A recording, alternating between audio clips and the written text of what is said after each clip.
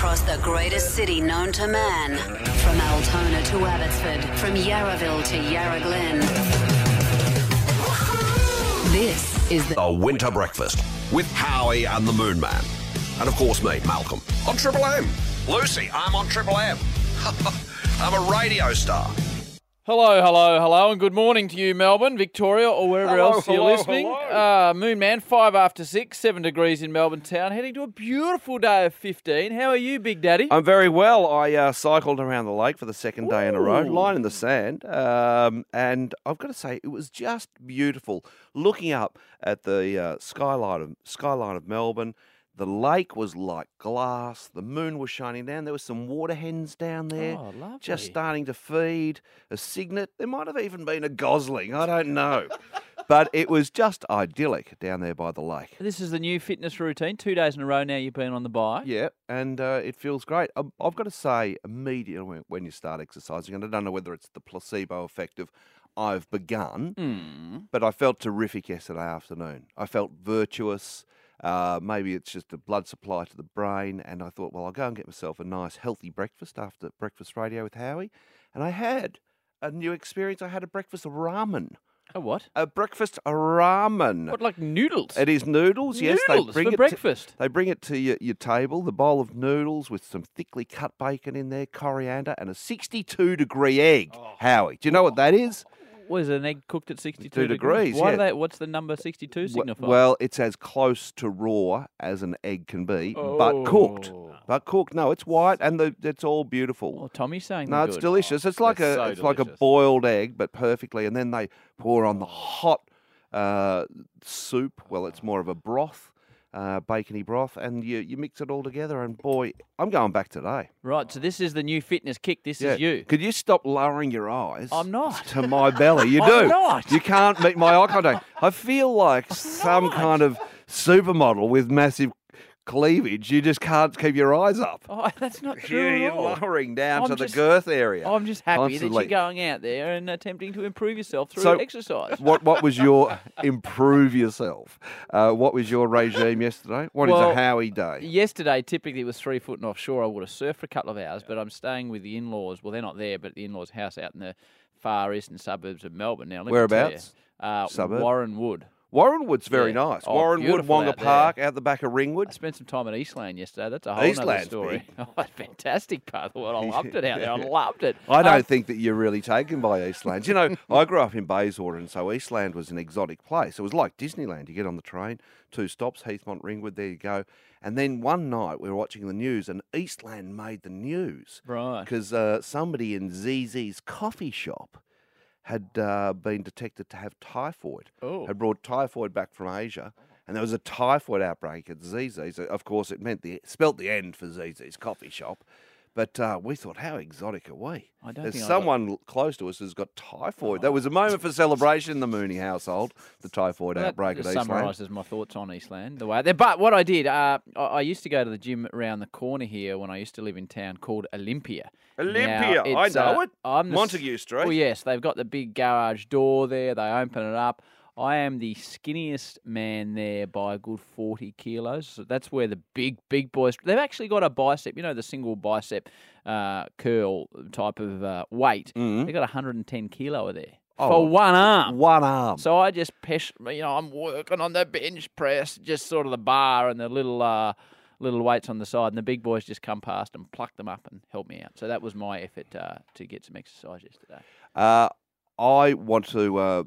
just change subject for a moment. Our newsreaders in this town, who we love dearly, the evening news. I'm a big fan of Pete Hitchener, Channel 9, Pete Mitchell, Channel 7, of course, your own network, Channel 10. Quarters. Magnificent. And they've had some greats over the years. Jan Event, David Johnson, Mal Walden, Natasha Belling, that's it. Suts, Sandra Sully. And of course, over on ABC, we've got Hendo. Now, Hendo was doing the sport last night as well. I don't know whether it's his full-time job or whether the sport person was away, but I'm not too sure whether he's across the AFL teams, because the Western Bulldogs, he just got a little bit wrong. Just listen to this. In other decisions, Collingwood's Levi Greenwood has received a 1-week suspension for rough conduct. And Bulldogs defender Easton Wood is also facing a week on the sideline. The Bulldogs. Right. Now, I'm not too sure whether they play in our league, Hendo, but I don't know what was on his mind there. So, Okay, talking about footy. Bulldogs defender Easton Wood. So maybe, I don't know, they might have merged, have they? The With who? Bulldogs? With the Dykes? I don't know. Not sure. We got a lot of sport. You're backing away from me, Yeah, Howie. well, You're not touching Bulldogs. I'm not sure where you're going with this. For mine, Lawrence Mooney, the sun will not rise today. Well, come on, Howie. The You're a sun Hawthorn will supporter. not rise. It's a moment for celebration, and these moments come for all teams and all great champions. And Luke Hodge has announced his resignation. He is leaving the game Retirement. and retiring. End of the 'Cause season. Retiring makes it sound like he's going into a home with assisted living and mashed vegetables. He's resigning. Anyway, whatever. He's walking away from the game, and what a glittering career it has been. The highlights, please, Howie. Well, 4 premierships starting in 2008 Mm-hmm. and with a Norm Smith medal there, another Norm Smith medal, 3 straight premierships as captain in 13, 14 and 15, including a magnificent check side from the boundary against the West Coast Eagles. Probably his best goal, and one that was just out of the golden box, wasn't it? It was 2 best and fairest, a couple of All-Australians, but just a dude.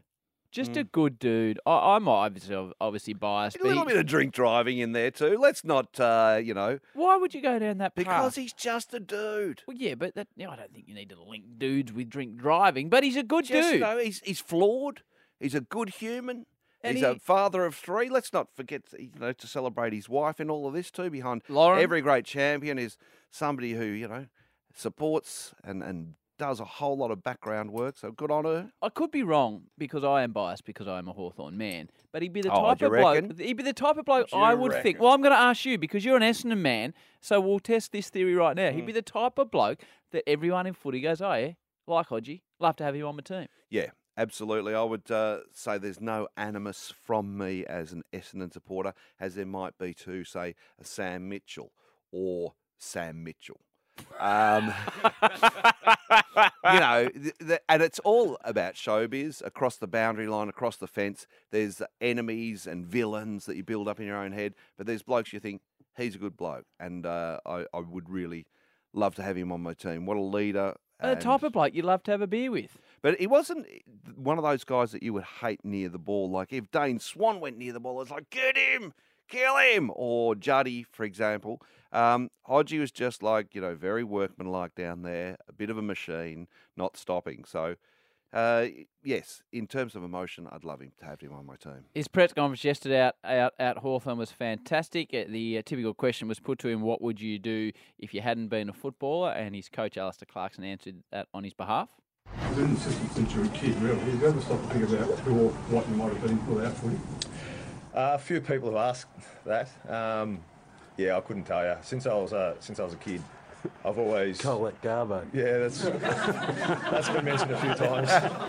And a fine profession, that is. Yeah, lovely Colac, terrific bakery, and, It's got a good bakery. a gateway to the Otways. And It's there a was, good place. Of course, there was a famous Brownlow medalist by the name of Paul Couch, who was a garbologist down at the Cattery. So Valet, Hodgie would have done a magnificent job at anything. There was also a lot of discussion about the time when he was drafted. He was drafted number 1 alongside Luke Ball and Chris Judd. In the early stage of their career, they why didn't they get Judd, et cetera, et cetera, et cetera. In the end, all champions of the game. And Hodgie also discussed that particular draft. My uncle actually summed it up when I think Juddy retired and Boyd retired as who would have guessed the fat, slow one's still going. And that's how he was described early doors, Hodgie. Right. Fat and slow. Yes. Well, it's just the tortoise and the hare, isn't it? Slow and steady wins the race, Hodgie. Luke Hodge will join us on the Winter Breakfast at 7:35, and we'll have him on Terrific. until about 10:30, I would have thought. Don't mention drink driving. Don't. Okay. Don't. I'm an Essendon supporter. I've got to Don't. throw some mud. Morning, Sam. Oh, morning, Ralph. Triple M's Winter Breakfast, early morning quiz. Winter breakfast, Triple M 26 after 6, heading to a top of 15. Mark Howard, and I'm about to introduce you to the Prime Minister of Australia. Before I do that, though, 13353, it's the pressure test quiz. We're giving away Paul Kelly tickets for you and three mates to see Paul Kelly at a secret gig. His new album, Fine. Life is Fine, out on the 11th of August, so in about a month's time. Looking forward to that one, and I'm looking forward to speaking to the Prime Minister. Hello, PM. Good morning to you, Howie, and hello to you, young Tom Bainbridge over there pushing the buttons. Good on you. Hello, Prime Minister. It's terrific to be in here for the quiz, a pressure test. I live under pressure, as you know, that I've just come in here from the G20. How was that? Just in London, talking to Theresa May. Well, I declared that the Liberal Party aren't Conservatives, Howie. Oh, Are you across the news? That's right. Right. We're Liberals. We're middle ground. We're progressive. We're all about business, but we're not conservative. Did you spend any time with Mr. Trump? Well, of course, I spent some time with Donald, and he wasn't aware of my winter ball shenanigans either. Right. I think he lives in a bit of a bubble. All right, Prime Lives Minister. in a tweeting bubble. We best get on to the quiz. I'm quite excited about this morning. Okay, off Howie. we go. Okay, well, what do you want to ask the question? I will ask the question. Luke Hodge has announced his retirement. Please name, and you can include Luke, 7 Hawthorn captains. And first of all, we've got Matt from Ballarat. It rhymes. Matt, your time starts now. Name 7 Hawthorn captains. Morning, Prime Minister. And, oh, jeez. Crikey. Far out. Under pressure. Far out. Jason Wow. Dunstall. Jason One. Dunstall. One. Derb Brereton, nah. No. No, never. You're out, Matt from Ballarat. It's a tough one. Let's move on to Wayne from Narre Warren. Your time starts now. Name 7 Hawthorn captains. Okay, the first one is Luke Hodge. Yes. Then we've got Jason Dunstall. Yes. 2. Was Peter Crimmins. 3. John Peck. I'm going back a while. John Peck. 4. 4. Ooh. You're under pressure, buddy. I'm under pressure. Come on, Wayne. Come on, Wayno. I know. You're about to blow up, Wayne. I think I am. Did well to get John Peck, though. Good effort. 4. Solid. 1965, John Peck. The year of Lawrence Mooney's birth. I don't know why I know that. I know a lot of things. Michael from Warrigal, are you there? Yes, mate, how are you? I'm very well indeed. Very familiar with the Prime Minister. Mate, good on you, Michael. It's egalitarian in this country. Your time starts now. Name 7 Hawthorn captains. John Peck, Jason Dunstall, Luke Hodge,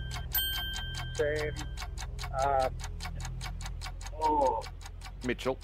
Sam Mitchell, 4. Jason Dunstall. You've said that twice. Yes. Yeah, that still counts. No, you can't say it No, twice. you can't say it twice, Michael from Warrigal.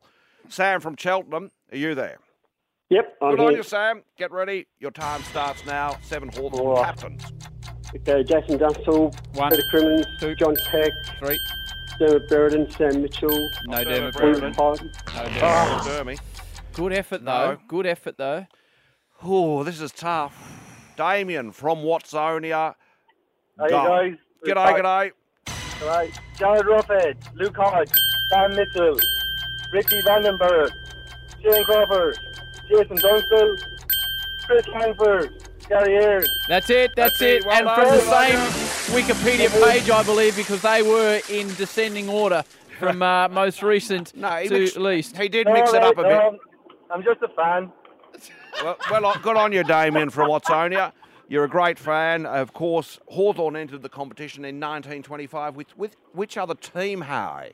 Do you know which other team came in 1925? You call yourself a supporter. No.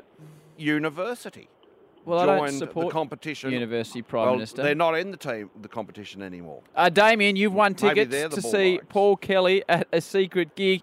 His new album, Life is Fine, is out on 11th of August. Well done to you, Damien. Well, thanks very much, fellas.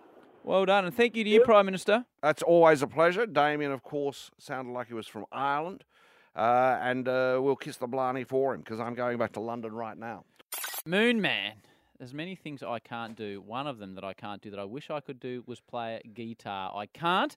So what I'll be doing is heading to the Melbourne Guitar Show, Caulfield Racecourse, August 5 and 6. All sorts of people playing there, presented by Triple M and Australia Music, including our next guest. who I don't know whether to call Johnny Diesel, Johnny, Mark, or as it's called on our sheet here, Johnny Diesel. Anyway, he's on the line now. G'day and hello. What do we call you? It's surely not Diesel. No. You can I think lose the first three of those. And just go for Diesel. Just get the big black texture out.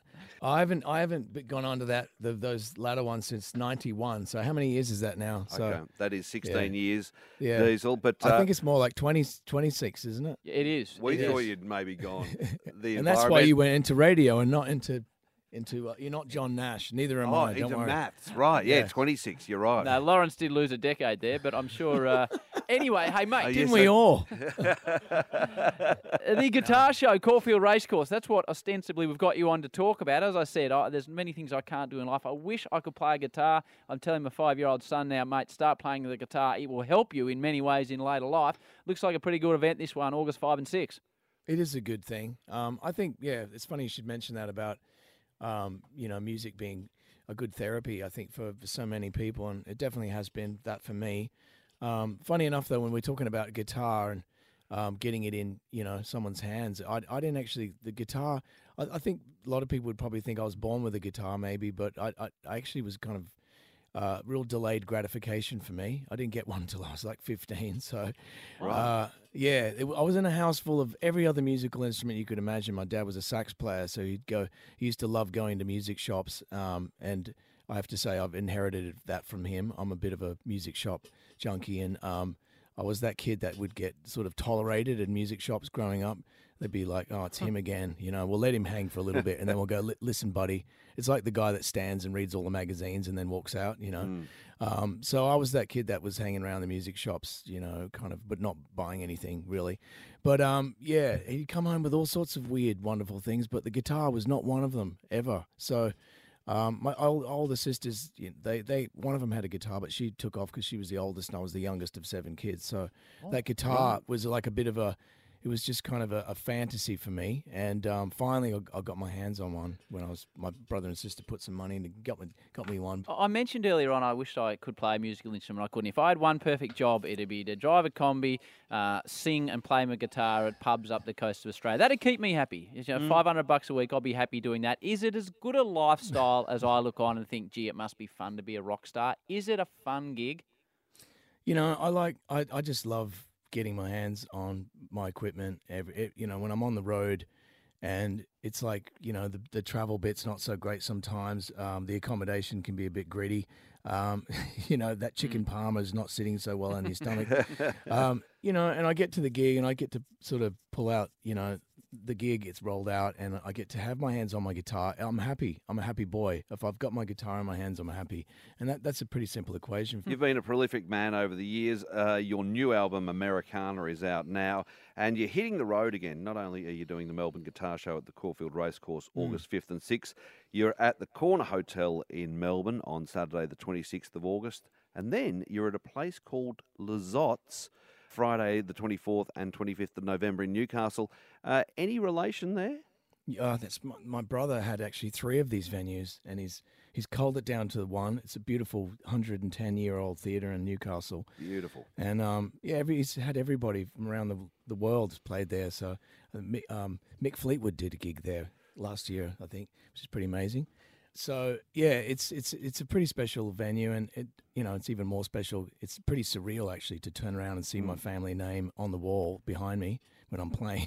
It's pretty bizarre. Diesel, it's a great celebration. It relates to me, Moonman. I wasn't sure I was going to go with this, but Johnny, I don't know if you can even remember a place called Lakes Entrance, but you played at Lakes Entrance when I reckon I was in year 11, and the generator died. I remember that. I don't know what died, but I remember halfway through the concert, I got my first ever kiss.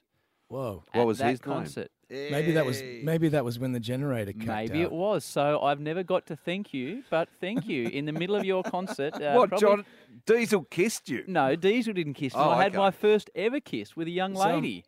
Was that with Nick Barker and the Reptiles? I wasn't kissing him. No. I'm just Yeah, saying he was. that- Yes, he was playing. He was playing. What an yes. awesome gig. I remember that. There's one thing that promoters, if you're a wannabe promoter out there, or even a promoter that is already up and running, never ever skimp on the generator. If you're doing an outdoor show, go like whatever they say you need, get twice that. That's one bit of advice. Don't get a petrol-driven generator. Get a diesel That's one. right. Bam! The Melbourne Guitar Show, Caulfield Racecourse, August 5 and 6. The Americana Tour, the album is massive. It's going all the way through to December 16 through WA, Northern Territory, Victoria, New South Wales, hopefully Lakes Entrance, Queensland, South Australia and Newcastle. Johnny, great to speak to you. Good luck with the album and we'll enjoy your work at the Melbourne Guitar Show. Yeah, it's going to be a great show. Lots of really cool gear. Talking about cool, Johnny Diesel, how's the voice? Very relaxed, very smoky, man. Very rock star. This man who did a magnificent job calling about 37 games of football on the weekend, Jason Bennett. Hello, JB. Good morning, boys. How are you? Sorry I couldn't make it in yesterday. Oh, great to hear you on Fox Footy. Richmond St Kilda on Saturday night. Doing a fine job on Channel 7. Carlton versus the Demons too. And I thought, I know that voice. That's JB. Well, that's it. We saw each other Saturday night. Of course, you were on the kick on 7, and we were both suited up and sort of thinking, gee, don't we both look a bit different when we actually have to be seen? You did. You looked like you had pants on for the first time. You looked like a young boy going off to his valedictory dinner. Yes. Hair plastered down, big smile on your face. Equally as nervous. Yeah. Bad news for fans of Rafa Nadal. Hurt me this one. Yes, it was a tough day for Rafa. It started off with him standing in the tunnel about to come out and doing his sort of warm up and pump up, and he was sort of jumping up in the air and he went whack and hit his head right into the door frame. Quite hard, enough to knock the fuzz off your tennis balls. But no concussion protocol. Out he came, played Gilles Muller, the number 16 seed. It was a marathon, 4 hours, 47 minutes. Rafa defeated 15-13 in the fifth. That hurts. So Rafa's out. Gilles Muller is through. Good on him. He's my favourite of the big three. Gilles, you love Gilles? No, not Gilles. Oh, okay. I'm talking Rafa. I'm taking Rafa over Roger, Novak and Andy, just as a bloke I'd like to watch play tennis. I get that across the boundary line, looking at him thinking, I like you, I think you're a good bloke, plus he'd be able to party. You don't get the idea that there'd be a bit of cha-cha-cha with the others, but with Rafa, be a lot of fun. Cha-cha-cha. Bit of cha-cha-cha. Okay. So Rafa's through. The rest of the Wimbledon Make results of that what you will. We'll run through in the 7 o'clock bulletin. But a little bit of news on the Hornbag, Jeff Horn, Manny Pacquiao. Has his face come down? Because I tell you what, towards the end of last week, he did not look like a man who'd won a fight. Well, he looked like he'd been 12 rounds with Manny Pacquiao. Yes, that's right. Exactly right. But Touché. probably not the winner. Now, Jeff's trainer, Glenn Rushton, is saying that the much-anticipated rematch with Manny is likely to be held at the Brisbane Entertainment Centre in Boondall rather than at Suncorp Stadium again. Now, the rematch likely to be November or December. So the unpredictable weather in Queensland at that time of the year is pretty much ruling out Suncorp. They don't want to take the chance that there's a cyclone or a storm or heat and humidity. So more than likely it's going to be at the Brisbane Entertainment Centre. But that only holds 15,000 compared to 55,000 at Suncorp. So we can expect ticket prices for this one to go through the roof. So the Battle of Brisbane, what's the name? The Battle of Boondall, it'll become. Isn't it the boom in the monsoon? Surely the other states would start bidding for this. You would think so. Look, I mean, Jeff's a very proud Queenslander. They've already in discussions with the Queensland government. So he's pretty adamant that he wants to fight at home in front of his home fans again. MCG. Yeah, but the thing is, I don't know whether you guys have heard of climate change. The weather's unpredictable everywhere now. There's no outdoor venue where you can go, okay, this is minted. Maybe Las Vegas. Etihad Stadium. Etihad Stadium, you got a roof. Good point, you mate. Yes, that's right. Outdoor with the roof. Good guys. I'll explain outdoor to you in the break. The roof can be open when it would be outdoors, Lawrence, and if it's going to rain, then it's indoors. Absolutely. Jason Bennett, JB, continuing the sport theme. Bit happening in footy. Yes, let's start with an interesting story. This is the Clayton Oliver story, which has developed over the last couple of days. If you're not across it, he headed towards the fence on the outer side, chasing a ball, came into close proximity to a Carlton fan. They exchanged words. Clayton went back and exchanged words the second time. And yesterday, he was forced to, he was asked to, maybe he voluntarily apologised, if you could call it that. It really was the definition of a Clayton's apology. Did you make a threat, Clayton? Is that what you're apologising for? No, I don't believe so. As he looks to the media manager off camera, Lawrence, to go, just remind me, what am I apologising for again? A couple of things that were unclear to me is whether there was contact between the supporter and Clayton, because I believe that Clayton had said, if you touch me again, I'll effing kill you, purportedly. And then the supporter had called him the C word. And so there was a good old-fashioned exchange there. But did the supporter try and stop Clayton from going into the fence, or just reach out and touch him and say, "You're a tool," or whatever? Yeah. Well, that's the bit that we're not exactly sure of. I must admit, my first impression when I saw it, Howie, was the former. I thought, oh, he's just trying to stop him going into the fence. It didn't look to be anything too aggressive. He wasn't leaning over the fence, frothing at the mouth, screaming at Clayton Oliver. But it was a very interesting situation. Clayton's heart didn't really appear to be in that apology, did it, Howie? No, well, I think you're right, Lawrence. To me, there's 2 points. If the bloke over the fence had given him any form of spray, I reckon you deserve a spray back. Yep. If the bloke didn't give him a spray and Clayton unloaded, well, it's a different situation. So I think it all comes down to what was said, and that we'll never know. But no, Clayton was obviously told to apologise. I don't think he went to the footy club tomorrow morning and said, I'm going to apologise. Because from the outside looking in, if you think a bloke's giving you a stick over the fence, well, surely we're not that PC now that you can't give him a bit of a cook back. There's a little bit of the boy who cried wolf here too. Clayton's become an unreliable witness. I mean, the tribunal said that his evidence was manifestly inadequate when talking about, copping a whack from the West Coast player whose Schofield. name escapes me, Schofield. So, yeah, there's Clayton, you got to keep your nose clean and out of trouble because no one's buying your story, mate. Geordie Lewis did make a good point. He said, listen, at the end of the day, a lot of people are trying to put us off our game, and opposition supporters are one of those. So I understand that at the end of the day, you probably shouldn't do it, but I'm not sure you should get sanctioned for it. Moving on, Fremantle coach Ross Lyon hosed down speculation of impending move to Collingwood, appearing on Nine's Footy Classified last night. He was asked the question by Caroline Wilson. I mean, people are going to draw parallels to me leaving St Kilda, but my contractual situation was vastly different, and I had a clause in there, and both parties had a clause in to vacate that contract, and I exercised mine. So there's no such clause in this. It's a marriage where I'm fully committed to them and they're fully committed to me. So it's starkly different. I'm flattered by it because, round 2, the game had left me behind. So now I'm a candidate for one of the biggest clubs in the country. So that's flattering, but it's unrealistic. Things change quick in footy, don't they? Do you reckon, quick hypothetical here, will Ross Lyons coach another AFL side ever? Oh, gee, who knows? Yeah. Who knows? It's too early to tell. But they've turned it around at Freo. That's the main thing. Yeah, he's pretty happy where he is right now. So who knows? It's not possible. Look, new 5-year deal for Jason Johannesson. Great news for him. Turned it around at Freo. They were in a premiership a few years ago. And The they're grand dwelling at the grand final, rather, and they're dwelling at the bottom of the ladder. Well, they're not at the bottom of the ladder now. Probably 8 weeks ago they were, but they've shown pretty good form over the last 5-6 weeks. They've got some young players coming through. I think next year, JB, for mine, they'll be tough to beat. Johannesson's re-signed. Yes, the rebuild's on at Freo. Norm Smith medalist, $600,000 a year, the Herald Sun reporting, for 5 years. So there was a bit of word around that he might be interested in going back to WA, where he's from. And one of the most incredible turnarounds we've seen in football, probably ever. Carlton's Liam Jones in line for a new 2-year deal. He played just 17 games in 2.5 years with the Blues until 5 weeks ago. That 3-year deal couldn't end quick enough as far as most Carlton fans were concerned. Get him off the books. He moved into defence at the start of the year, started in the VFL. I saw him tearing games apart in the VFL thinking, I can't believe what I'm seeing here. Comes to the AFL, does the same thing. Good on him. It's a great story and an important reason why the VFL is so important. Gives you a chance to go back to the lower levels, change your role, get another opportunity. Well done, Liam Jones. The story that's been revolving around Melbourne the last few days is the Inflation Nightclub shooting, where heavily armed police shot a couple of patrons of the nightclub, Dale Ewens and Zita Sakais. There's been a bit more information come out of an investigation done by The Age today. Now, the Victorian Independent Broad-Based Anti-Corruption Commission announced on yesterday, it would examine the incident in further detail. We've jumped on the line this morning to the Victorian Police Association, spoken to Brendan Roberts, and he said because it is a fact-based police investigation and highly sensitive, they can't comment any further at this stage because it's an ongoing investigation. You can understand that. But when you look at the two sides of the story, the police side of the story and what those in the nightclub are claiming, two very, very, very different stories. Absolutely. And the essential fact at the bottom of all of this, Howie, is that 2 people were shot.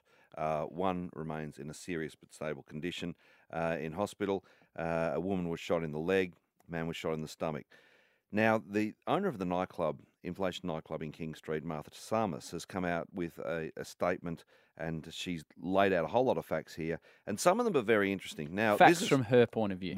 That's right. This is from her point of view, but this is also being corroborated by her staff and security staff. She says that security verified that a plastic toy accessory was displayed to and passed by them, the security, and this information was given to police on their arrival. Now, what happens here is it's a Saints and Sinners ball. It's an independent brand that hires out Inflation 4 times a year, and it's an adult party that has been celebrated there for over 20 years at Inflation without incident. Participants are generally older adults who are in costume. They register before they go along, and they enjoy one another's company. Obviously, it's a venue with a private function. Yep. So some of the rules of normal engagement, i.e. sex in open spaces, is okayed, all right? Security verified the plastic toy was carried as part of a costume, and this information, according to Martha Samus, was given to police. I think that's essential here. Now, security had no concerns prior to the incident and advised police on attendance that they were more than happy to deal with issues. What happened is that the police had received some 000 calls that a man inside was carrying a gun. And that's a really valid point. And the This is- Professional Standard Command Superintendent Lisa Hardiman said on the Saturday morning after the incident that the police had responded to a number of phone calls in relation to the male with the firearm, including from the venue. So the police have been given a number of calls, according to the police, that there is someone inside the nightclub with a weapon. And that bit of information has obviously caused this flashpoint that has resulted in 2 people being shot by police.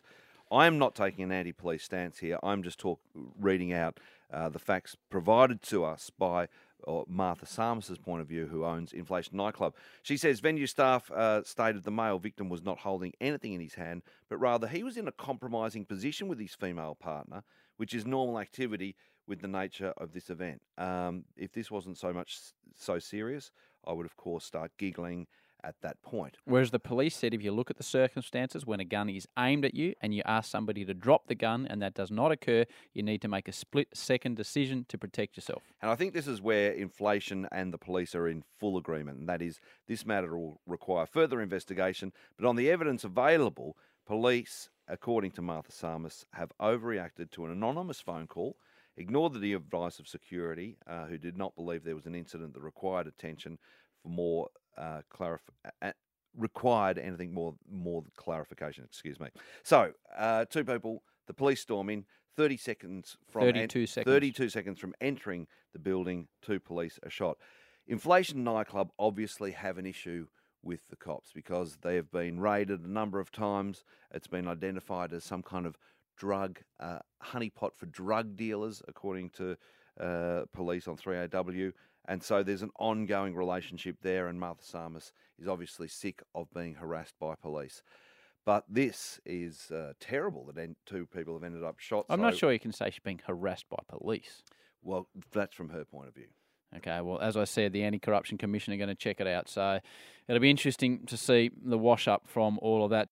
As we just heard in sport, Ross Lyon came out and took Carolyn Wilson head-on Monday Footy Classified and said that he's not moving anywhere. Flattered to be associated with the potential Collingwood job, but I've been doing a bit of digging. Oh, have you now? Digging? I've been putting a couple of numbers together, and I've come up with you, Howie. You're at the centre of all of this. Let me just explain what I mean. Did you or did you not go to dinner with Craig Kelly at Nobu last week? I did. No, okay, let me just explain who Craig Kelly is. Not sure what this relates to. Former Collingwood player, is the head of one of the great sporting talent agencies, not only in this city, in this country. Under his banner, the following coaches: Brad Scott, North Melbourne Senior Coach; Alan Richardson, St Kilda Senior Coach; Leon Cameron, GWS Senior Coach; Simon Goodwin, Melbourne; Chris Scott, Geelong; Adam Simpson, West Coast Eagles, as well as a huge coterie, a cohort of assistants and specialists. According to the Herald Sun. Well, that's fact. Okay. He manages all of those people. He does. This is the man pulling the strings. You were on this station on the weekend speculating about Nathan Buckley's future. You even put Paul Roos in the seat I at did one not. stage. That was Wayne Carey, thank you. I think you know a lot more about this story than you're letting on. You're at Nobu Yes. with the man, enjoying a nice wine and a steak. You're a football journalist, a great caller. You've got your finger on the pulse. Don't tell me that conversation didn't come up over dinner. Over to you, Howie. That conversation did not come up over dinner. Oh, right. It was you Ned's. didn't talk about football. We didn't actually. Oh, what did you talk about? We talked about travel. We all talked about travel? Ned's kids. We talked about our kids. That conversation can't go for long. Travel and the kids. It was a quick dinner. When two men sit down and have dinner with together. their beautiful partners. With their partners, for fear of any intimacy or emotional involvement, they start talking football. If I'd asked Ned about who was going to coach Collingwood, if it wasn't Nathan Buckley, He would have just told laugh. you. He would not have told me. Halfway through a bottle of Pinot, he would have gone, I'll tell you what, here's the good oil. He would not. Okay, I put it to you then. Did you or did you not play as a so-called comedian at his 50th birthday party? I did not play the comedian. I played the Prime Minister at his birthday party. Well, a similar style link. Luke Hodge to join us in 15 minutes' time. You know what's going on and you're not letting on. I know stuff all. Moon Doggy, 5th straight race in a row. Our man, the Honey Badger, Daniel Ricciardo, has placed on the podium. 5 straight races now. Now, just back one step, the Honey Badger. That's his nickname. Why so? Because it's small but fierce. The Honey Badger is Is it? apparently, pound for pound, one of the fiercest animals on the planet. But we don't. It's not a native. No, there's no honey badgers here. No badgers here. Badgers, not here. Not here. We've got a platypus. No, that's right. Not so fierce. We've got carp. But again, not so fierce. This is Daniel Ricciardo impersonating not a honey badger, more Maybe a bear. it is a honey badger. No, I think it's more of a bear. Could be a honey badger. This is after he came third in the Austrian Grand Prix on the weekend. His in-car radio.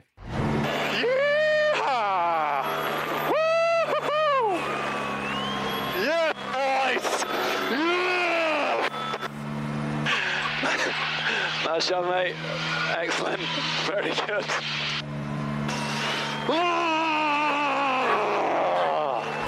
Just a bit of grizzly bear work. I don't think a honey badger makes those noises. Sounds. He's just giving it the roar. Just sounds a little bit of a mating call, doesn't it? I liked it. Yeah. Talk about mating calls. I take you back to 2009 Hockenheim, where Mark Webber won his first Grand Prix. Slightly different reaction in car.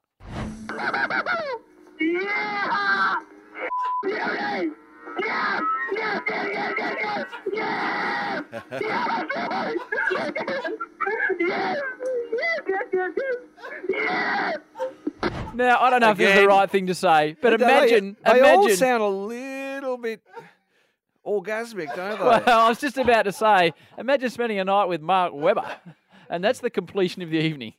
That does illuminate exactly what it's like to, place or win a Grand Prix race, because Yes. you don't think about that in the car.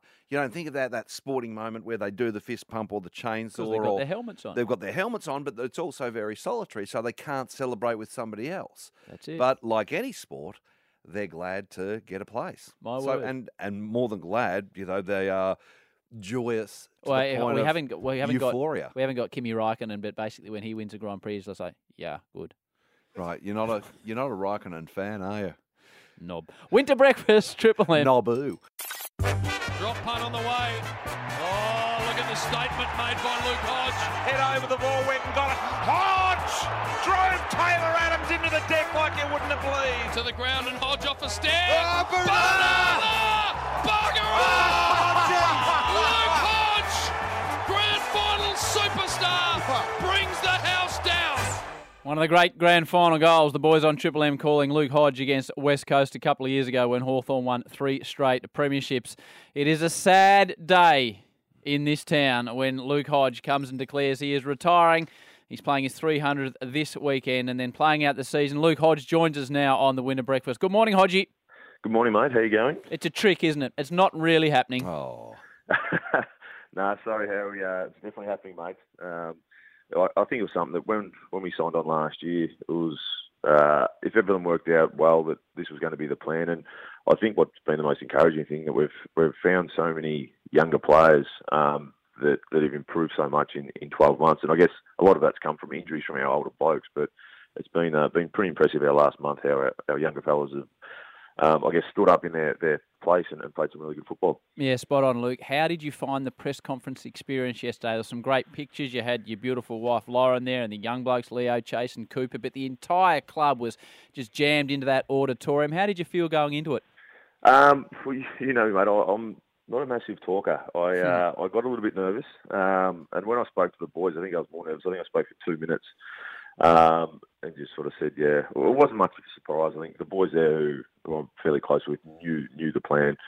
So yeah, it was a bit daunting going in there, and I think that's why we did it yesterday, rather than doing 2 press conferences, one now and one in a month. We thought we'd knock it both over yesterday. You said you spoke to the boys and only a brief discussion with them, but was there one message you tried to bring to the group, Luke? Not really. I was pretty nervous talking to the guys. It was short and sharp. It was pretty much. I was just giving them the heads up that that what we're going to do that afternoon. But as I sort of said to them, it's no real surprise. I'm pretty open with a lot of the guys, and they also knew that more than likely this was going to be my final year. Massive week for yourself, Luke. Your 300th game this Saturday. Of any team and any time slot and any ground to come at, I reckon the Cats at the MCG in the traditional time slot on a Saturday, gee, that's a match made in heaven, mate. Yeah, it is. Yeah, I think it's considering the rivalry that Hawthorn and Geelong have had since 2007, 2008. And it's not only that, there's a lot of the Geelong guys that I've spent a fair bit of time with off-field. So I know family are looking forward to it, and I've got quite a few mates that are Geelong supporters that are pretty keen to go and have a look as well. Hodge, I'm actually nursing Howie through this one. He is devastated that you've announced that you're leaving. Now that you've made the announcement, you've got 7 games of AFL football to go. Obviously, plus finals, possibly. Dream on, Howie. Now, obviously, across 300 games, you can't relish every moment. Are you really looking forward to these last 7 because they're obviously quite significant to you? I think I was looking forward to this year. I had a bit of a different mindset at the start of the year. It was be a bit more relaxed, help Ruffy as much as I can, and just really enjoy it. Considering I gave up the captaincy at the start of the year so I can enjoy it. So I think it's going to be just the same. I know Clarko was pretty keen, even though we did do the presser yesterday. He didn't want it to be a circus and talk about it every week. So I was sort of like, get it out of the road now and then just focus on the last part of the season. Mate, there's been so many highlights, as we mentioned earlier on, 4 premierships and a couple of Norm Smiths, and obviously grand final success is what it is all about. Are those the moments that really stick in your mind, the premierships, or are there other moments along the way as you get a chance to reflect? I guess it's definitely the premierships because that's what a lot of people talk about when they do speak your career or review your career. But always the first game I was against my former team I barracked for was Richmond. Back in 2002, that was obviously a highlight. But then there's certain games that stick in your mind. Geelong in the 2013 prelim, when we're 20 points down at 3/4 time. There's just certain parts there that definitely stick in your mind as well. Last night at the presser, Hodge, in reference to being drafted before Luke Ball and Chris Judd, you said the fat slow one is still around. Obviously, being quite self-deprecating there. But let's talk about your transition away from football. How will you go on, the burgers and the beers? Have you got a plan so that you just don't blow out horribly? I think he needs a plan, this man. No. It's a good old plug here for Light and Easy. That's. I think I'll be there you go. I've walked you into it, Hodgie. Thank you for that.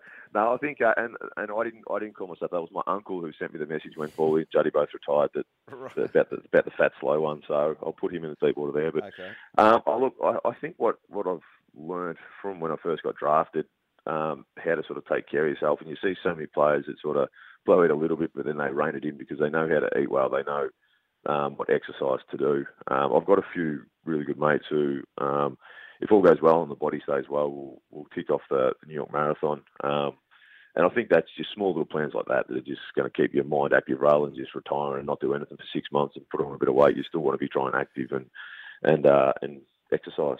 We're speaking to the man, Luke Hodge, that is going to play 300 games. We'll get you to stick around. But before we do go to a song, you mentioned Chris Judd, Hodgie. He's been musing about certain things that are going to occur to him in the future. I just want you to have a listen to this, which is Chris Judd sort of thinking about where maybe his statue might go. We wind through to the car park in Punt Road, and Juddy mutters something under his breath. And I'm like, what was that, mate? And he mumbles away again, and he finally says, I was just looking around here, surmising to myself, where my statue would go. Where my statue would go. Thought possibly next to Lee Matthews in front of Kevin Bartlett. It's a legitimate concern. I mean, it's not something you'd have to worry about, Harry, but some of us, does it go in front of gate 3? Does it go in front of gate 5? These are the issues that are now going to face you, Luke Hodge. Have you had to think about this, and do you think you should get a statue before Juddy? I've been lucky enough to do a bit of work with you, Das, and Juddy on Friday Night Footy. And that does not surprise me at all. Ever since he retired, he starts talking in the third person. He's now got a segment named after him, Judge Judd. Yep. For a person who was so calm and placid on footy field, he's really taken that next step. But I don't think that's something I've got to worry about. Juddy can have a statue at every gate, I think. Well, Hodgie, please stick around. Up next, I've got something incredible, an incredible quote to play you. And also, maybe we'll talk about what pose Hodgie should be in if there is going to be a statue. Retiring Hawk Luke Hodge is still with us on the Winter Breakfast. What a champion you've been, Hodgie. Don't need to pump up your tyres too much. But yeah, let's just go across it. Dual Norm Smith medalist, 3-time premiership captain, 4-time premiership player, 300 games this weekend. Hodgie, we were talking about brags yesterday, how people brag. Now, hold on, Howie. Hold on. No. And obviously you're known to Howie, Hodgie. Is that correct? Yeah, yes. Well, because how this is poor by you, listen Lawrence. to this. Yeah, I'm sure you've had some stalkers across the journey, Hodgie, but listen to this. What's now your I'm gonna brag? as well, Dawn, about Luke Hodge. Whenever he sends me a text message, I show everybody I know and say, wow. Luke Hodge just sent me a text message. I can't believe you played that. So, Hodgie, have you ever texted Howie? That's my question. Who's Howie? He's a little boy here in his Hawthorn jumper. No, I've got to know Howie quite well over the years, and we do message each other quite frequently. There you go, and I do show it to everyone I know. Hey, mate, this is about you, not about me, but the day I've had the pleasure of being involved in is the day after the grand final at Glenferrie and introducing you guys on the stage, and I think that's when you really see, when you guys walk out there, just the passion that football invokes in this town and what it means to people to see success. It's quite an extraordinary day. How do you boys feel about that day as footballers? I guess it's an unbelievable experience. I know growing up in the country, you lived and breathed sport, whether it's footy, cricket or basketball. And then you see these die-hard supporters come to the footy, whether it's raining, whether it's not. But then, as you said, the day after the grand final, whether you win or lose, we've been on both ends of it. The amount of supporters you see the next day, and you really do understand what AFL and obviously what Hawthorn means to so many people out there. That's why what we've achieved over the last 8 or 9 years, it means so much because you can sort of see the smile that you put on so many people's faces. Yeah, spot on. And you've got to realise, Lawrence, as a Hawthorn fan, this type of thing doesn't come around very often. The Hawks only get to celebrate a premiership every 2 or 3 years. I feel for you guys in the premiership drought. That's exactly right. 2 years now. You must be champing at the bit. Clarko used one word in reference to you last night, Hodgie, and that is sacrifice. He was impressed with the sacrifice that you'd made across your career. But he alluded to the fact that the penny didn't drop straight away for you. What changed after that first season, mentally, to think, well, this is what I've got to do to become a footballer? No, it was more than the first season. I think when I got drafted, I was a 17-year-old, just finished year 11 in Colac. Right. Physically, I was right to play football, but mentally, I didn't know what it took. So I've made so many mistakes along the way, whether it be my 21st back in 2005, where you sort of start to understand what to do. But we've had so many good people around, whether it was Clarko or Andrew Russell, who've given advice since they've been there, or previous players like Mitch, Vanders and Crawford have always tried to give you tips. So I didn't probably really start to understand till probably 2005 or 2006 what it does take, whether it's the right sleep or what you're eating or what you're drinking or the training, how hard you got to train. So it was a complete change of lifestyle and mindset. Yeah, well, I think everyone goes through that. When you're a teenager developing, I said everyone develops at different stages. Obviously, it took me a little bit longer to understand exactly what I needed to do. Well, Luke Hodge, we're going to usher you into your 300th game with a good old-fashioned player profile that you might read in the footy record. So get set for the tough questions. Favourite meal? I've got to say light and easy, don't I? Absolutely. What particular light and easy menu item? Is it the chicken Kiev? No, I like the spaghetti bolognese. Of which he has 7 when he sits down to eat. Favourite movie, Luke Hodge? Favourite movie? Anything with Mark Wahlberg in it. Yeah, I like him. Or The Shawshank Redemption. Toughest opponent? Toughest opponent? I'll probably have to say Michael Voss. Biggest career influence, Luke Hodge? Very hard to split between Andrew Russell and Alistair Clarkson. Okay. And finally, will you coach Collingwood next year? I wouldn't have thought so. I've got a couple more. Best you've played with? Tough one. Or either a Buddy, a Mitch, a Cyril or a Croft. Yeah, fair enough. And tell us, Luke Hodge, before we let you go, what takes you to your happy place? Good question. I guess spending time with the kids. Just football is so full on, so just to get a day at home and do nothing and just lay around the house with the kids is pretty high on the radar at this stage. You mentioned the kids. Coop, how old is Cooper now? Coop's 9 at the end of the month. So how did he feel, mate? What did you say to him about the whole retirement? I spoke to him Sunday night and just sort of said, Dad's going to finish up football, and he actually got a little bit upset. He goes, does that mean we can't go to the footy anymore? I said, no. I said, we can still go. He goes, oh, that's all right then. So he didn't really give two hoots about me. He just wanted to make sure I could still go to the footy. Your retirement last night was very hot on social media, especially Twitter, and the common opinion amongst all football supporters was, I would have loved to have had Luke Hodge at my club, and as an Essendon supporter, I concur wholeheartedly. Congratulations, Hodgie. What a glittering career. You're a tremendous man and an ornament to the game. Cheers, guys. Thanks, sir. Good on you, Hodgie. Luke Hodge, superstar from the Hawthorn Football Club. Just an absolute champion of the game. We're into our second week of winter breakfast, and it's very exciting to get to know somebody a little bit better. Of course, early in the morning, you're very exposed, and I've got to know you, Howie. Now, you do something that annoys me about Australians, and that is you play your intelligence and your knowledge and your intellect down. Because do I? Australians, whenever I use a 3-syllable word, you go, oh, it's not on, I'm just a sportscaster, slow down. But we're having a conversation about, what you're reading, and Tom Bainbridge says to me, you can get this book we discussed, Sapiens, on iBooks. And I said, I wouldn't read something on a Kindle. I love the pages. And you pipe up and go, yeah, I go to the library. It's like, hold on. What's wrong with this statement? I said, oh, yeah. How often do you go to the library, Howie? Twice a week. Twice a week. Off to the library. The library is the best free service on the planet. I love the library, and I love the fact that you go to the library. So I want to ask you some questions about the library, because I popped down to the Malvern Library, I'm an Ocean Grove library man myself, with the Pickle and the Penguin. They love it as well, my two kids. Sit back, folks, on Triple M Winter Breakfast. We're going to chat library. Okay. Fascinating. This will keep them tuned in. Yeah.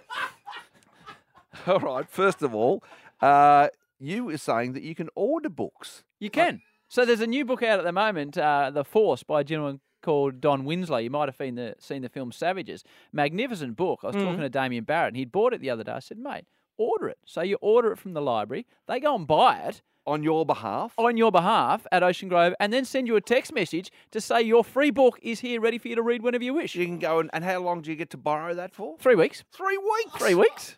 That's plenty of time to read it. Of course it is. And what is the fine system? What's the fines? Because everyone's worried about the fines. Well, it's a good question, because it's about, if your book is late within a week, it's only about 50 cents. However, I never bring my book back late, but Mrs. Howie borrows my card and then gets some chick lit, as it's called, and then I go back and they say, well, you can't borrow the recent history of Vietnam, which I was just reading in all seriousness. Shut down. Because, It's a disgrace. Because you haven't brought back Death in Paradise, which I wouldn't have read. So the Shipping News by Annie Pro. So I have to pay Mrs. Howie's fine. Some Guy Morrissey saga. So if you're listening, Eric, you take your books back on time for a change. Yeah, that's right. Okay, the Dewey Decimal System. You just said. I'm good at it. You read a book from the Vietnam War. Give me the Dewey Decimal number. 854. Whoa! History. I would have thought 9:59, Vietnam War. But anyway, you're in the right. So I finished that. I'm reading a book now because I finished the Vietnam book. I like to go fiction, non-fiction. So I like to entertain myself, then educate myself, book by book. I'm reading a book that my mum put me onto last night called The Rules of Backyard Cricket by a gentleman by the name of Jack Sarong. Really, really good novel. But listen. So we encourage people to get along to the library because it's a great free service. You It can is. order books. You've got plenty of time. Now, let's move on to librarians. Are they still those No. women that are shushing you, got Coke bottle glasses, the buns up, but you know that set free, they would be sexually smoking in the boudoir? Listen, in case the ladies at Ocean Grove Library are listening, and I could be there this afternoon. Don't I you choose try not and to shut them comment on it. down. I choose not to comment on that. I'll give you a quick library card story. Years ago at Channel 10, we had our post-grand final party. After you'd covered the grand final, it might have been the last one you've done. Strange, so we're strange talking link grand to the library. final party, library card. Michael Voss is working with us at the stage. Now, Michael Voss had bought me a couple of drinks and had a couple of drinks, as had I. And Vossy, one of the greatest, toughest men in the history of football, said, "All right, Howie, your shout now." So he comes with me to the bar and I get myself a vodka and him a vodka and I go to pay for it. I've had a couple of vodkas at this stage. Instead of pulling out my credit card and trying to pay, I pulled out my library card in front of Michael Voss, who just looked at me and said, "I'm not drinking that," and walked off. Associate editor of the Herald Sun, Andrew Rule, joins us. G'day, Rule. Nice to see you. Nice to get here, boys. It's always a pleasure to be alive. There's a million stories on the mean streets There of are. Melbourne, but the biggest one at the moment is the inflation shooting that happened in the early hours of Saturday morning. A man was caught in a compromising position with his girlfriend. Apparently, he had a toy gun. But At least it was his girlfriend. Yes, well, a partner, and he got more than a postcoital smoke. He got a he surprise. Got smoked. Probably his wife got a surprise as well. So, have you got anything to illuminate what went on in that nightclub between Well, those people and the police? I'll be serious about this because this man could have been shot dead. He's very lucky to be alive because he's got a, is it a 40 millimetre slug, I think. Is it from the Smith & Wesson in his chest? I don't think they have Smith & Wessons anymore. I think they're Glocks. No, I think it's the automatics are the Smith & Wesson in Victoria. Okay. A Glock in New South Wales. But anyway, much the same projectile. Oh, you boys know your pistols. Was. Right. And no good when they hit you in the chest.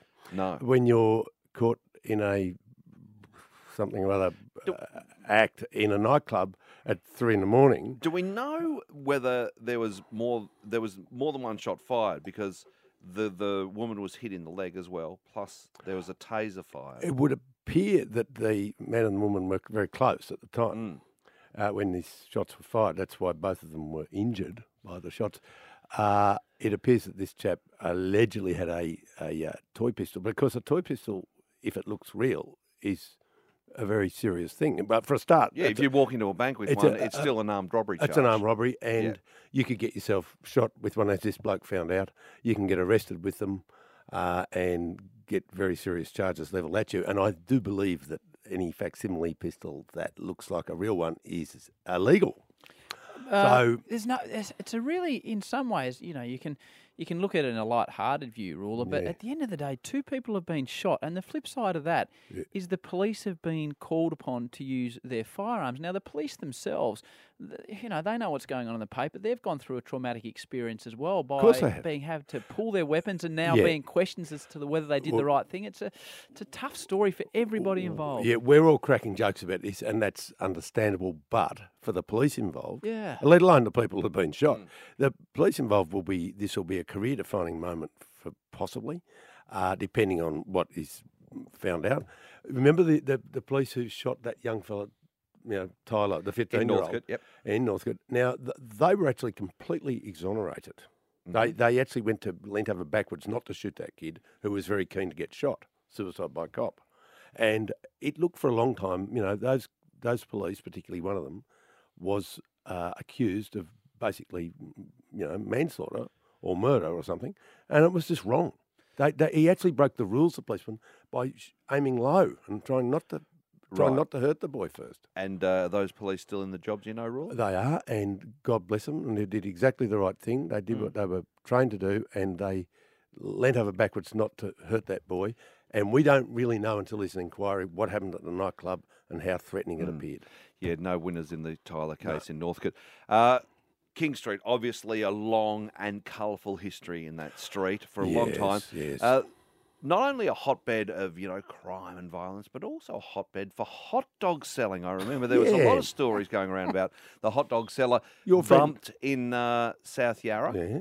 Michael Marshall. Michael Marshall. Yeah, so what happened with the hot dog selling? Was there police involvement in hot dog selling in King Street? Police involvement? What? Police involvement? Investing in hot dog vans as well? Well, I did hear that, but I'm not suggesting there's anything wrong with that. No. So you're not about Everyone to link, loves a hot dog. You're not about to link what I'm going to say with anything wrong, are you? No, I'm not linking anything. No. There was a very fine, I thought a very clever name, which cooked up by a couple of coppers, called Shot Dogs. Great. I like that. I thought it was very clever, and I think they're extremely nice people, and they sell very good hot dogs, and they wouldn't do anything wrong. Who doesn't love a hot dog? However, Michael Marshall was shot by other crooks for various reasons, but you'd have to think that Michael Marshall and his cohort got up to no good and possibly sold things other than hot dogs. Because I understand, Mr. Mooney, that there was a disagreement about somebody turning up to sell hot dogs in King Street and possibly in Carlton as well. And he got his legs broken, this fellow, which is... Didn't realise how dangerous it was to sell hot dogs. Yes, apparently it's very sought after. Right. So the pitch, the little pitch. Mustard, sauce, a little bit of ice on the side. Oh, that's possible. Talking of ice. Talking of ice, I noticed your story on the weekend about ice in Brighton. Well, it's fun to poke fun at Brighton. We all do it. Well, of course, I want ice in my drinks in Brighton. Why wouldn't you? I went to Brighton in order to buy the ice only so I could poke fun at Brighton. This could have happened anywhere. This is not about Brighton. Okay, let's be honest. Let's be distinct about this. Right. We're not talking about frozen H2O here. No. We're talking about methamphetamine. That what I did last week was attend a particular place in Brighton, the address of which doesn't matter. I just went to a restaurant there and I ordered the pancakes. The chap with me, this is an experiment, right? Okay, didn't matter where we could have done it in Turek Road, we could have done it in South Melbourne, well, anyway, Broadmeadows. The fellow with me, former international sportsman, made a phone call to a particular chap, and within 20 minutes, just after the pancakes arrived at the table, Ute pulls up out in the street outside, and he goes out and collects his half a gram of ice from the Ute. A couple of blokes in high vis. I don't believe they do much work on building sites, these fellas. I think they drive around. So you were party to a drug deal? No, I was witness to a drug deal. Witness to a drug deal, excuse me. And I didn't pay for the ice. The other chap did. And this was just all part of research? This is research. I'd pay for the pancakes. And so when are we going to read the full story? $43.40. Right. A version of it has been in the Sunday Herald Sun, which is a very fine newspaper. I'm disappointed that only one of you here has read it. I read it. I didn't know the blokes were in high vis. Oh, no, well, that's an important point. Is that not the important point of the story? But I didn't realise your average drug seller gets around in high vis gear. Well, that's a very dangerous thing. You can get your legs broken. So they were in a ute, and the ute just looked like every other tradies ute in Melbourne, but they're not coming down to get their pies and sauce at lunchtime from the building site. They're actually driving around from point to point around town delivering ice. And one fella does the driving and handles the ice, the other fella handles the cash. So the industry's in full swing is what you're saying? I understand that the chap behind the chap who sent the ute, so this is well back, there's one out, one back, has been in business 25 years. It is a murky city in which we operate. Ruler, thanks for coming in. We look forward to reading more about that situation in the upcoming weeks in the Herald Sun and the Sunday Herald Sun. We are the Don Winslow's of the Yarra. The cartel, Power of the Dog. Talking of books, I have a collection of books, my latest effort, best of, which is called Rule on Crime, which I'm going to donate to this program to give to the good people. I'm holding this up. Absolutely. Rule on Crime. The listeners can see it. Because we are beyond reproach. We cannot be corrupted here. No, but if you've got gifts, you give it to... We'll pump your tyres up, Ruler, no worries. Hopefully we can get it at the library as well. Winter breakfast, Triple M. Bogut hit it, a three for Andrew Bogut. Howard blocked a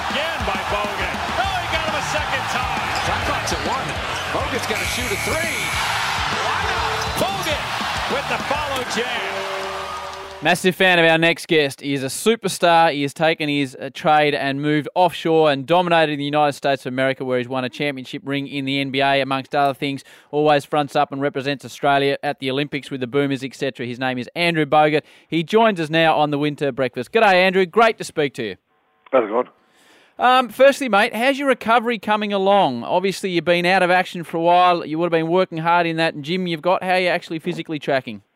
Yeah, good. Got cleared to start jogging about 3.5 weeks ago now, so I'm at the tail end of that and anticipate next week to start full training with jumping and all that. So should be 100%. Is just around the corner. Which is great news, mate. How do you deal mentally with the physical side of recovery? Because it's the hardest thing, probably in some ways, the athletes have to do. Yeah, it is. It's all about routine. So it's about doing your physio and your massage and your strengthening and your cold tubs and all that kind of stuff, and just getting into a good routine every day. I usually do that in the morning, and then in the arvo I have some sort of physio, osteo, whatever, and just trying to stay adamant on it. And then weekends just do bugger all really. Andrew, I'm fascinated by the management side of things. So what, and you've heavily invested in your own management company, and congratulations on that. What happens with you and NBA franchises as we speak? They obviously know physically where you're at. How does it progress from here? Well, my agent, David Bauman in the States, is taking care of that. He's in discussions with about 4 or 5 teams right now. So he's talking to them and firing up the phone whenever something comes through. But we obviously had to wait for a lot of the big dogs to fall for teams to establish their rosters a bit better than they had early on to know kind of where we fit in the piece of the puzzle. Obviously, there's a financial side to it, but you've done very well out of the game and deserve every cent you've made. So what is the main influence on your decision now? If you have to choose between franchises, which is a nice position to be in, what are you looking at?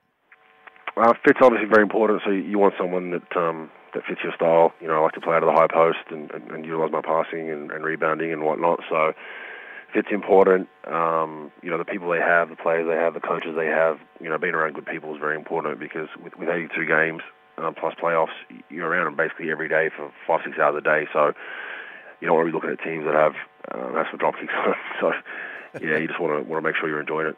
Mate, we were talking about the financial side of things. Obviously, Steph Curry signed a new deal, and we're talking mega bucks here. You understand the economics of sport far better than I do. Are athletes worth that amount of money? It's all about what you bring in, I think. Look, when you compare it to everyday jobs like a fireman or a medic that drives an ambulance, of course not. But the reality of it is you want to be paid equivalent to what you're bringing in. So that's the unfortunate thing. Sports are huge all over the world. The NBA is a global brand, not just in America, and it brings in a boatload of money. So with our CBA, we get half of that. It's 50-50 right now, and that's just how it goes. Like any business, if you're a CEO, and you've improved your business by X amount of money, you get bonuses that go into that. Andrew, you're a champion on the basketball court, but you're also a champion on Twitter. I love reading your feed. Some people, yep. I'm right behind you all the way. Your frankness is refreshing. Speaking about money, last week Bernard Tomic blew up at Wimbledon and came out and said, I'm only doing it for the cash. How did you feel about that whole Bernard Tomic situation in Wimbledon? Not good for himself. Not good for his brand and the country. I think it's obviously I think, quite honestly, I'm not excusing what he did. It's terrible. I think there's some more issues there than we know. To be quite honest with you, I think with the climate today, mental health and all that, I think there's some underlying issues that we don't know. I just can't fathom why someone, even if you thought that, why you'd come out and say it. You know what I mean? So I'm not giving him the benefit of the doubt before people start firing up. He's definitely, not right what he did, but I reckon, a hunch of mine is I reckon there's some more things going on than we know about. It was brutally honest. Yeah, it did strike me as a cry for help, because he said that it's mental and he can't even find a way to find satisfaction from the game. Andrew, you were talking about money. Have you been following the cricket situation? It's something that's very close to my heart. I don't want to ask you about it if I'm throwing you into something you're not aware of, but are you aware of the dispute between the cricketers? Somewhat, yeah. I think it's what was it at 24 or 26%? Yeah, so they're basically arguing to retain a percentage of profits from the game, which they've had for the last 20 years. It's a tricky one, and it's tough now because our cricketers aren't playing and they're not getting played. It's a sticky one, this. Yeah, it's not good for anyone. I went through it in, I think it was 2011-12. I think there was a lockout. And yeah, it's not good for anybody. And you don't realise the trickle-down effect, especially the NBA and big leagues like Big Bash and whatnot. It's not only the players and coaches and people that are directly involved in the game that are affected. It's everybody. You know, it's vendors that are selling food at games. It's people that are, you know, selling jerseys in shops, selling hats. You know, selling the league pass to watch it online. The trickle down is absolutely phenomenal when you look at it economically. And there's just so many people that are directly affected by it. Mate, you've become a father. Congratulations. Yeah, thanks. Little Luca, 8 months old. Did he come out as a massive unit like your good self? Yeah, it wasn't too small. It's pretty big, and he's a big boy, so he's getting strong, moving about, which is good. And you're getting some kip, or you're getting some sleep? Well, I have a good wife, luckily, so I I probably shouldn't say it, but I go to rehab, so that's my excuse. So I kind of nick off in the other room and get my rest, and she's at home with the little fella. Oh, well, good on Jess. I'm going to rehab. Doing the heavy lifting. Andrew, you and I share a passion, and that is motor vehicles. We're both petrol heads. I have recently purchased a boyhood dream, and that is an MGB GT. You collect cars. What is your pride and joy in your little fleet?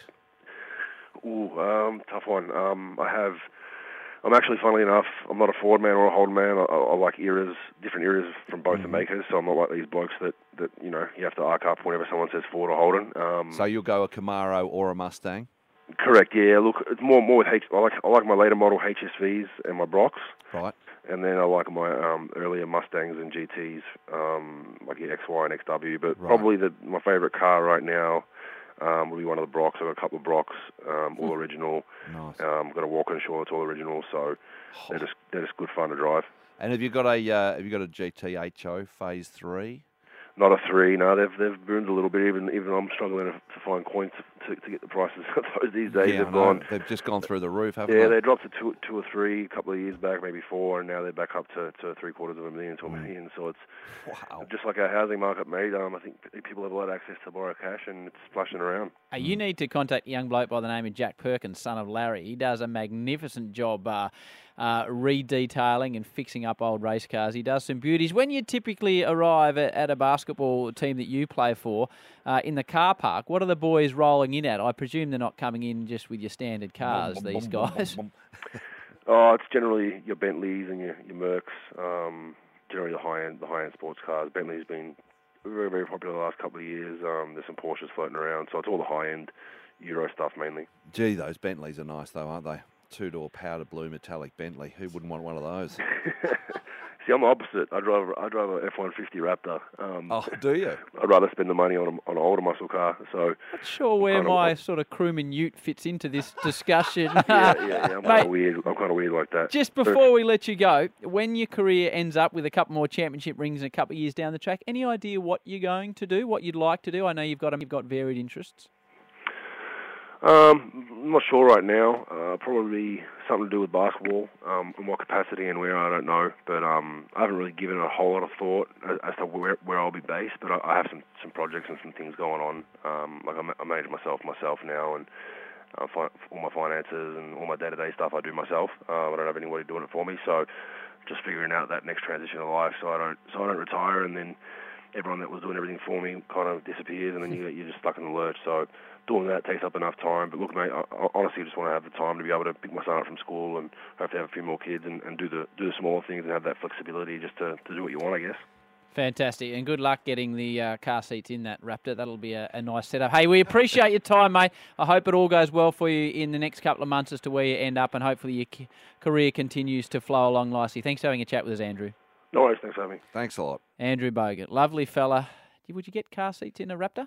Yeah, you possibly could. They might be a bit tight in the back there, but it's all about... There'd be room in the Bentley.